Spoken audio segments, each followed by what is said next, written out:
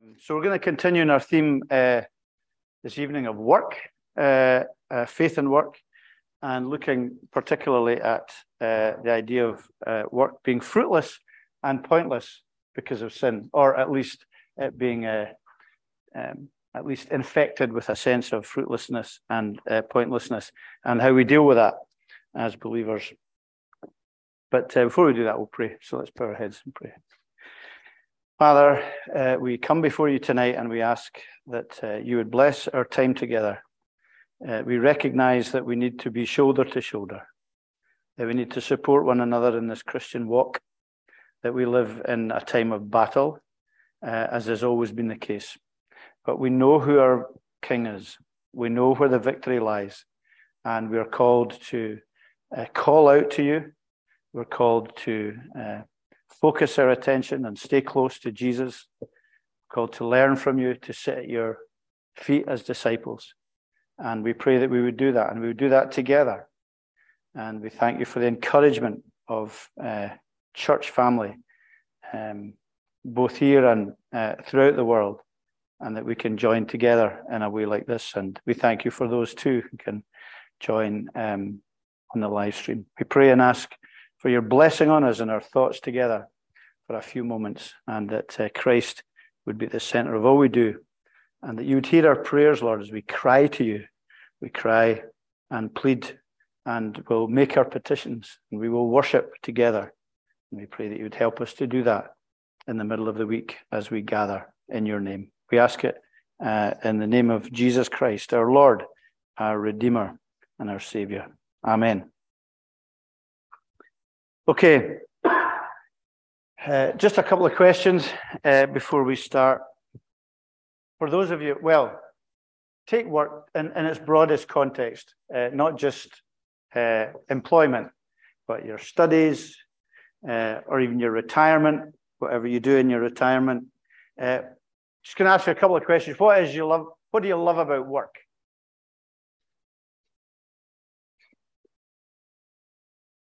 Come on, let's hear you. What do you love about your work? Just throw out some things. You what? When it's 5 o'clock, you get to go. There's a great answer of the pointless, burdensome sense that he has of work. I was love about work. Okay, clocking off. What else? Anything actually positive about work? Getting stuff done, achieving, performing. Anything else? Making a difference. Excellent.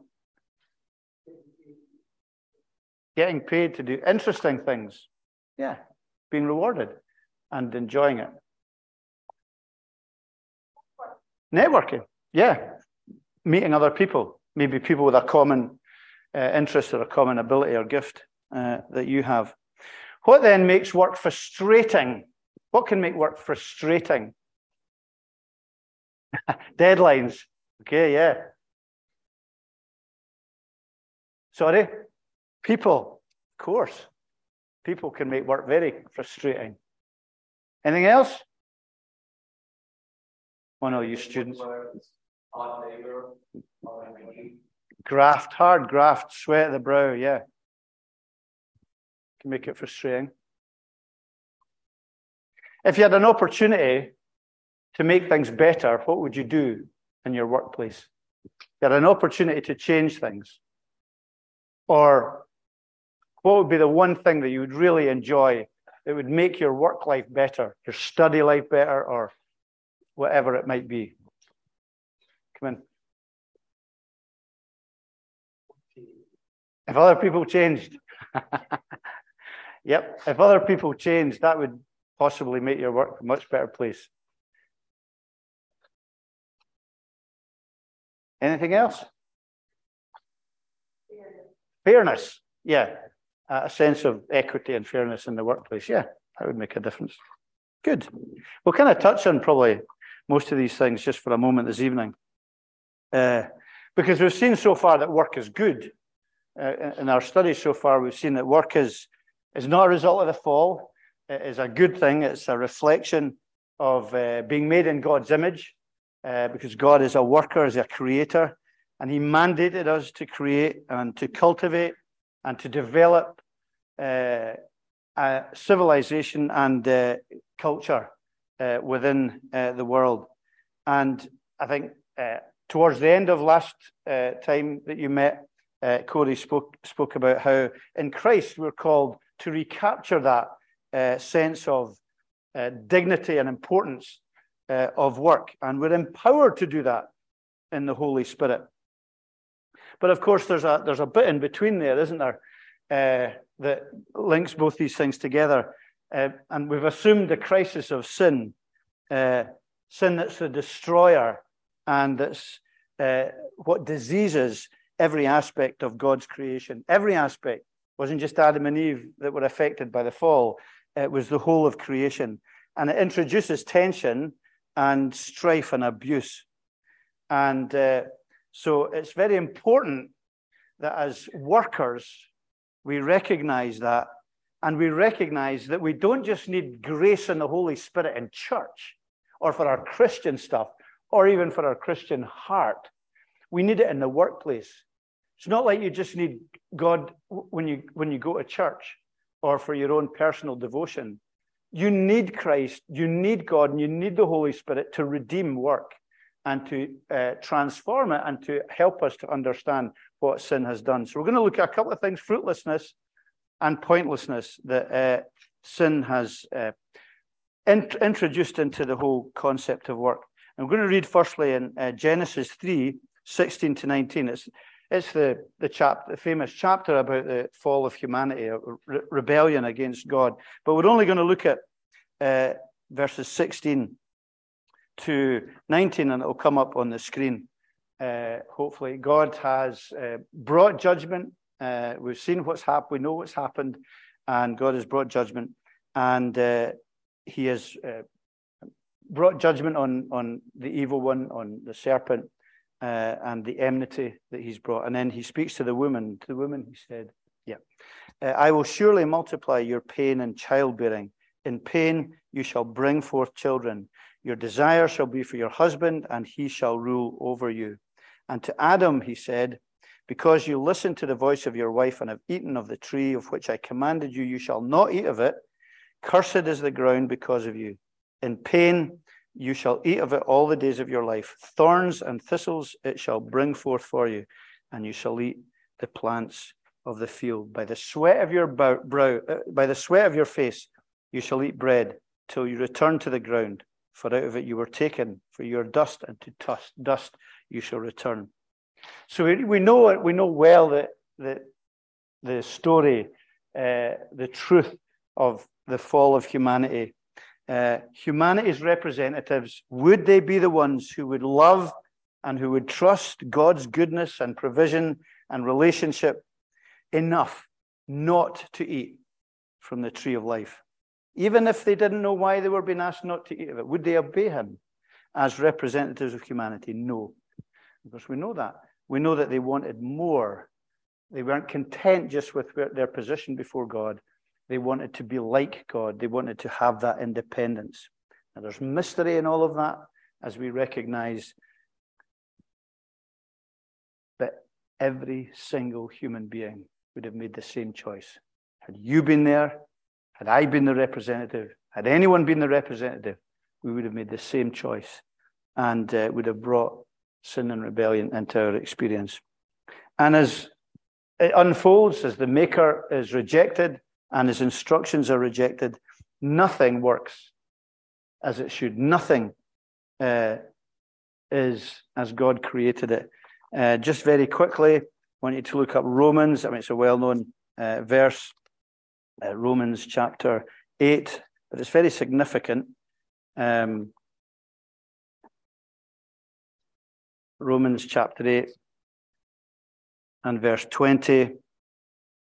For the creation was subjected to futility, not willingly, but because of him who subjected it, in hope that the creation itself will be set free from its bondage to corruption and obtain the freedom of the glory of the children of God. For we know that the whole creation has been groaning together in the pains of childbirth until now. And not only creation, but we ourselves. So there's that great truth that humanity and creation is groaning under the sense of fruitlessness and frustration because of God's judgment. And there's two massive areas that are spoken of here by God in his act of judgment in Genesis chapter 3. Really major legs of humanity, as it were, that are part of our whole creation life. And that is love and work. That's the two elements that are dealt with in these words that we have. And in verse 16 and in verse 17, we have the same word used to link them together, which is pain. You will surely multiply your pain in childbirth. In pain you shall bring forth children. And then we also have later on in verse 17, because you've listened to the voice of your wife, in pain you shall eat of the ground that is cursed. And there's this linking, this word toil or labor or pain that is used, travail, and it links all of life really, work and love, the two major elements of life. And in English, we link the two together as well. In the English language, we use the word labor. So we use the word labor of childbirth, and we use the word labor of hard work, effort, sweat, hard labor. We use the same words, and it brings the two together. And we see that that is very significant in relationships and gender. You've got that whole area, not only of childbearing and the pain, but also the tension between man and woman comes in because of the fall. And it's a tension, and it's a pain, and it's a reality that we all know, we all understand, and we all experience that friction and that difficulty. And we know, we speak a lot about relationships, don't we? About how grace should change our relationship, not just with God, but with one another, in marriage and in work, and with our colleagues and our neighbors. And we know we need the gospel to enable us to do that, to relate to one another better. But maybe we don't think so much about it in relationship with work, because the same curse, the same judgment is brought on humanity with respect to work, where this great gift that God gave to humanity, this great responsibility, is now cursed, is now under his judgment. And it's with painful toil, with the sweat of our brow, that we work, and that we see the thorns and the thistles and the fruitlessness coming into work, unproductive, frustrating, unfulfilling. You've mentioned some of the things tonight. There's conflict in work. There's competition with other people. You get tired. You get fed up. You blame other people for the mistakes that are being made in the workplace. You fail yourself. There's personal frictions. There's interpersonal difficulties. And there's that sense of inability. You fail exams, or you fail a piece of work in the workplace, or whatever it might be. And that's frustrating and difficult. And there's tension, and there's the sweat of our brow.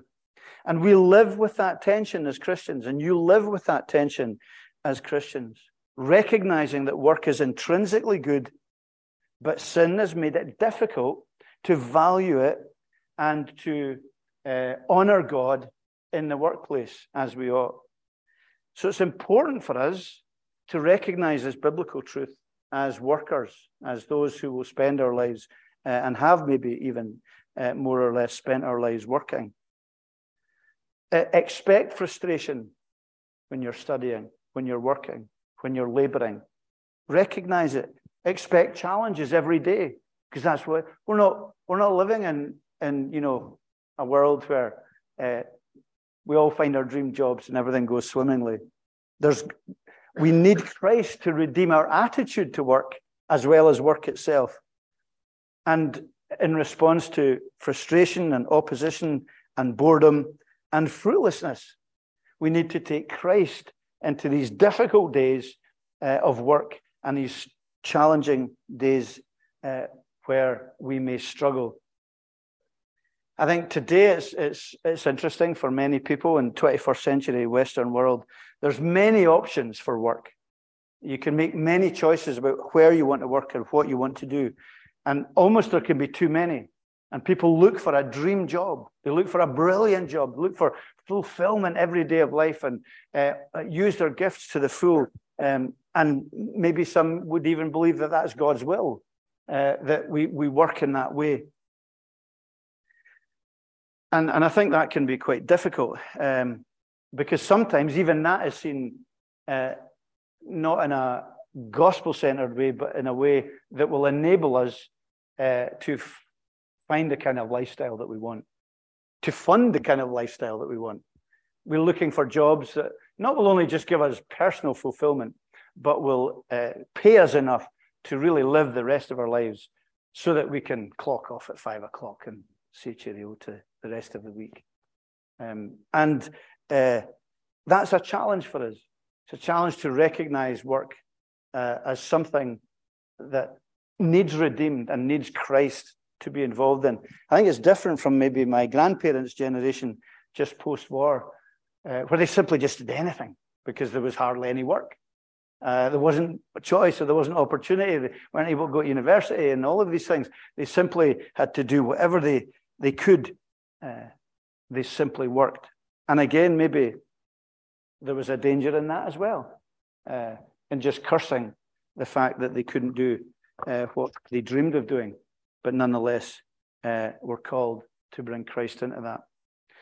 So we're not to be, and we can never be as Christians, we shouldn't be, because of the fall and because of our understanding of the gospel, we should never be fatalistic about work. We should never think it's godless, nor at another level should we think there's nothing we can do about it. We're called in everything to redeem the environment in which we live. Christ changes everything. Why does that matter in work? Because he took the curse. He wore the crown of thorns, the thistles and the thorns. He wore them.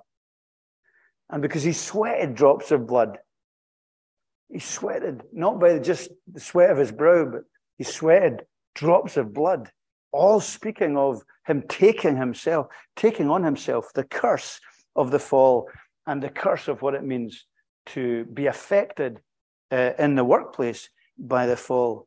And he did that to redeem us, to breathe life into us, transform who we are and what we do, to transform these two areas of curse: love, relationships, men and women, marriage, and work. And so we have that recognition that we're called to make our workplaces as fruitful as they can be in Christ. And it may be, in other words, I don't think in terms of being, we're not fatalistic. It doesn't mean that if you're in a job, you're stuck in it forever and say, well, I just got to make the best of this. It means that we can look at who we are and where we are. We can seek better jobs that are more fitted to our gifts, our temperament, that are more valuable jobs, maybe, that are more beneficial to others and to society. It's not fatalistic in that way that we don't do anything about our situation. That's not what we're called to do. But there's a balance within that, and we're to recognize the attitude we are to have in our workplaces. We're to be those who give glory to God in the workplace.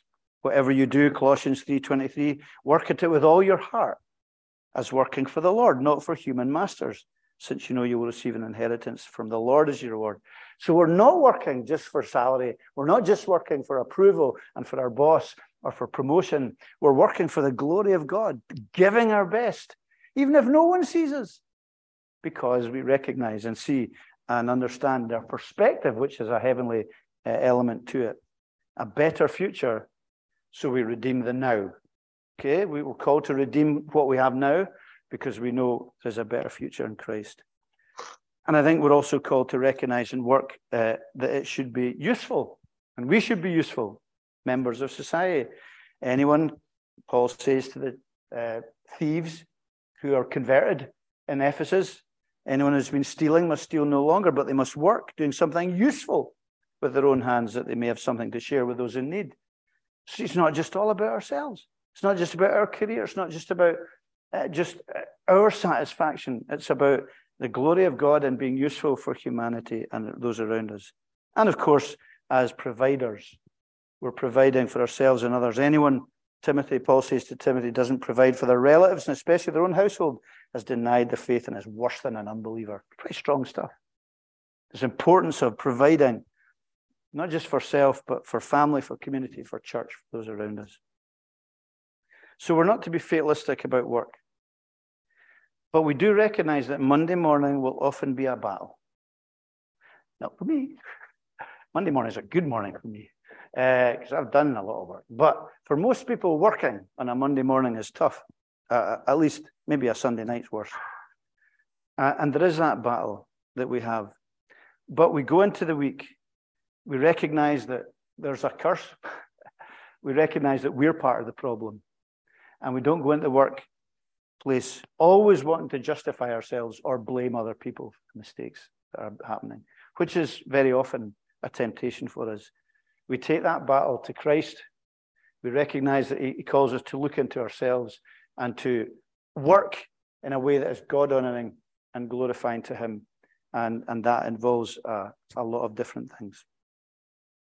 So it may be, for as I mentioned earlier, you might not ever get your dream job. We're told today to reach for the stars all the time. Reach for the stars. Believe what you want. Believe in yourself and you'll get whatever that you want. That doesn't often happen. Very few people change the world. But there is a balance, recognizing that we can flourish where we are. Don't be cynical about work. Don't be unenthusiastic about work, even if it's not the greatest work that you hope to do. Recognize that we might fail sometimes in our goals. Be realistic rather than idealistic.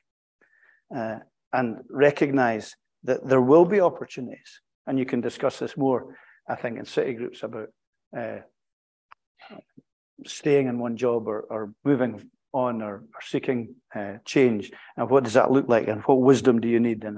And how do you deal with the reality of coping and with frustrations and a lack of fulfillment?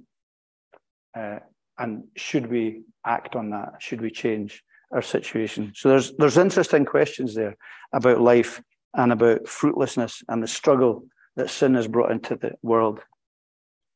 And I think along with that, there's also I think sin has brought a sense of pointlessness, if not for Christians, at least for many people.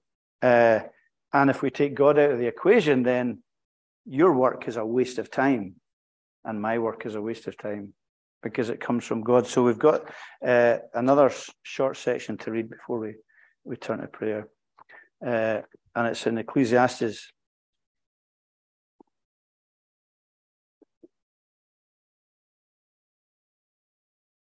Ecclesiastes chapter 2.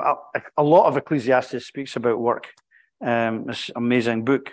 Ecclesiastes chapter 2 from verse 17 to verse 26. So I hated life, because what is done under the sun was grievous to me, for all his vanity and a striving after wind. I hated all my toil, same word, in which I toil under the sun, seeing that I must leave it to the man who comes after me. And who knows whether he will be wise or a fool? Yet he will be master of all which I toiled and used my wisdom under the sun. This also is vanity. So I turned about and gave my heart up to despair over all the toil of my labors under the sun, because sometimes a person who has toiled with wisdom and knowledge and skill must leave everything to be enjoyed by someone else who didn't toil for it. This is also vanity and a great evil. What has a man from all the toil and striving of heart with which he toils beneath the sun? For all his days are full of sorrow, and his work is a vexation. Even in the night his heart does not rest. This also is vanity. There is nothing better than for a person that he should eat and drink and find enjoyment in his toil. This also I saw is from the hand of God. For apart from him, who can eat or have any enjoyment? For to the one who pleases him, God has given wisdom and knowledge and joy. But to the sinner, he has given the business of gathering and collecting, only to give to one who pleases God. This also is vanity and a striving after wind.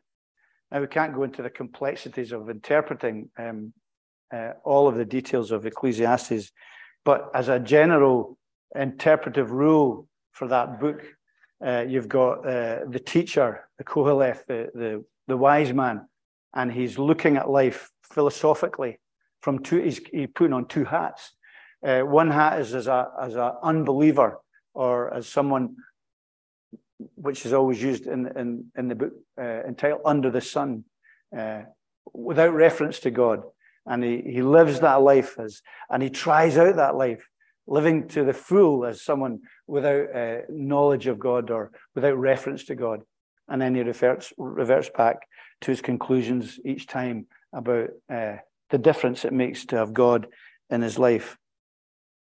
And here in this section, for the most part, he's making that judgment about the insignificance and the pointlessness of working with no reference to God, with only doing it for your own benefit, for your own wealth, for your own pleasure. Because, well, you die and someone else gets your inheritance. Someone else gets the benefit of all the work you've done. What's the point of all of it? Why do we do that? And there's no ultimate meaning or reason or design or fulfillment or permanence. It's a chasing after the wind. And that, I think, for many people is a reality if they allow themselves to think about it. Work for most people is purely utilitarian, serving their own needs. It's just serving a particular need.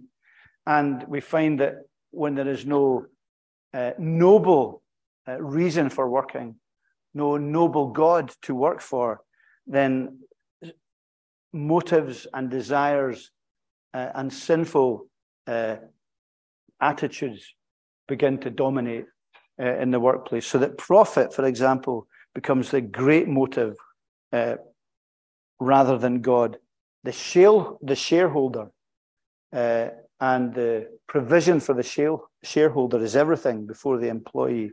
Work becomes a means to an end, whether it be wealth or power for many. And we see that in the society as society has developed, as production has developed. Often work alienates individuals and alienates people's dignity and people's gifts and people's value. And that's done by human design, sinful human design, mass production, economies of scale, where someone is stuck putting a widget somewhere all day. That's all he ever does.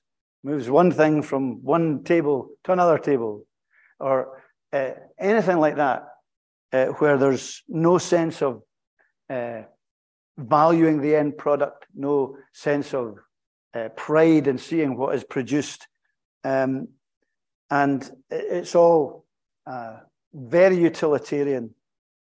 There's a tremendous inequality can come from leaving God out of the picture. The employees of John Lewis just now are, or not the employees, who are also shareholders, are questioning the latest moves of John Lewis to make part of the business owned for profit in a different way as it has been. And so we see this constant drive towards more and more profit, where individuals and workers can be oppressed, there can be injustice, quality control can go out the window, and materialism can become rampant. The creation of need, where there is no real need, a sense of employee worthlessness, corporate monsters chewing people up and spitting them out. Now, that's not a political statement. It's a recognition that when God is left out of the picture, when everything is simply moving forward under the sun without absolute truth, without absolute authority, without absolute accountability, then there's always a spiral downwards for us. So it can become pointless. And that's a desperate reality of the world in which we live. So a couple of things just as we close. One about choosing work and one about our attitude to work. In terms of choosing work, I think it's important that we choose as much as we can to do things that we do well. The gifts and capacities that God has given us. But not allow that to become an idol so that we say that that's all we can ever do. And yet it becomes our raison d'etre. Our work becomes our life. It becomes our identity. It becomes our significance. Nothing should replace Christ as our significance. Not our calling, not the letters before our name or the letters after our name or the influence we think we have. Nothing should replace our identity in Christ. But it is nonetheless important that we seek in our workplace to do things that we do well. And when that's the case, that we do it well, that we do it to God's glory, that we do it to the best of our ability, whether people are watching or not. Things that we can do well, choosing work, work that benefits others. I think that's significant. We should look for work that's worthy, that is adding value to society, that's adding value to people, adding value to the community. That your part, your role is adding value to other people, not just from what you produce, but from your very person. Now, I would argue in that case that we should prefer, and I know it's not always possible, but we should prefer working in a social environment as long as we can with other colleagues. And of course, with everyone working or having the opportunity to work at home, and there's lots of reasons for that. I think we should beware of the danger of that because it's isolating. It's lessening our ability to live as salt and light in community, working with people, sharing our faith, giving a reason for the hope that's within us in the workplace. So we recognize that we are there to benefit others, not just by our product and by our productivity, but by our person, by our character. You know, how damaging is it when we hear of Christians who are rotten in the workplace, who are bullies, who are careless, who are cutting corners, who don't take Christ into the place of their work, who don't take the principles of godliness into their workplace. So we need to benefit others by the standards we uphold, the pressures we withstand and stand against when we're called to do things that we are unable to do. And I think choosing work, we should also recognize that we can benefit the field of work itself. We can add value to the industry we're in, or the work that we're involved in. We can develop creativity, a specialism, because work is valuable in and of itself, whether that's in education or industry, or whatever it might be. We can add value to work itself because work is good. So they might be one or two things you might consider in choosing work. And I hope that there'll be lots of things to discuss when you meet together. And lastly, just our attitude to work, recognizing the reality of toil and frustration and the temptation to feel that your work is pointless, as if it is of no value. As in every other area of life, have a God perspective. Recognize that God perspective. Again, in Ecclesiastes 3:13 is great. Was it also that everyone should eat and drink and take pleasure in all his toil. This is God's gift to man. That's the alternative to under the sun. It's recognizing that being satisfied in the workplace is a gift from God, and we need that God perspective. We need to keep Christ in the center and know the wisdom that he brings to us in our lives and the balance that he gives. In chapter 4 and verse 5 and 6, it talks about the fool folds his hands and eats his own flesh. Better a handful of quietness than 2 hands full of toil and a striving after the wind. And so that's that balance, isn't there, of hard work, but also tranquility. Idleness is never anything other than condemned scripturally. Paul warns against idleness in 2 Thessalonians 3, and he showed his own alternative by being one who worked and labored night and day, toiling for the gospel. Yet this gospel God perspective, take that into the workplace. It's never that we close our spiritual hearts and minds on a Sunday night and live the rest of our week for ourselves. So have a God perspective and have a prayerful dependence on God regarding your work. Pray about your job. Pray about your attitude on a Monday morning. Pray about the battle and struggle it might be when things are very difficult. Pray for your colleagues. Maybe no one else has ever prayed for them or ever will pray for them. And see the significance that you have of being salt and light. Might not be directly evangelistic necessarily, but your presence, your attitudes, your walk in and of itself is salt and light. And that's a very significant thing to consider. So, a few thoughts there on pointlessness and frustration that sin has brought in, and the balance and the struggles and the challenges that brings to us in the workplace.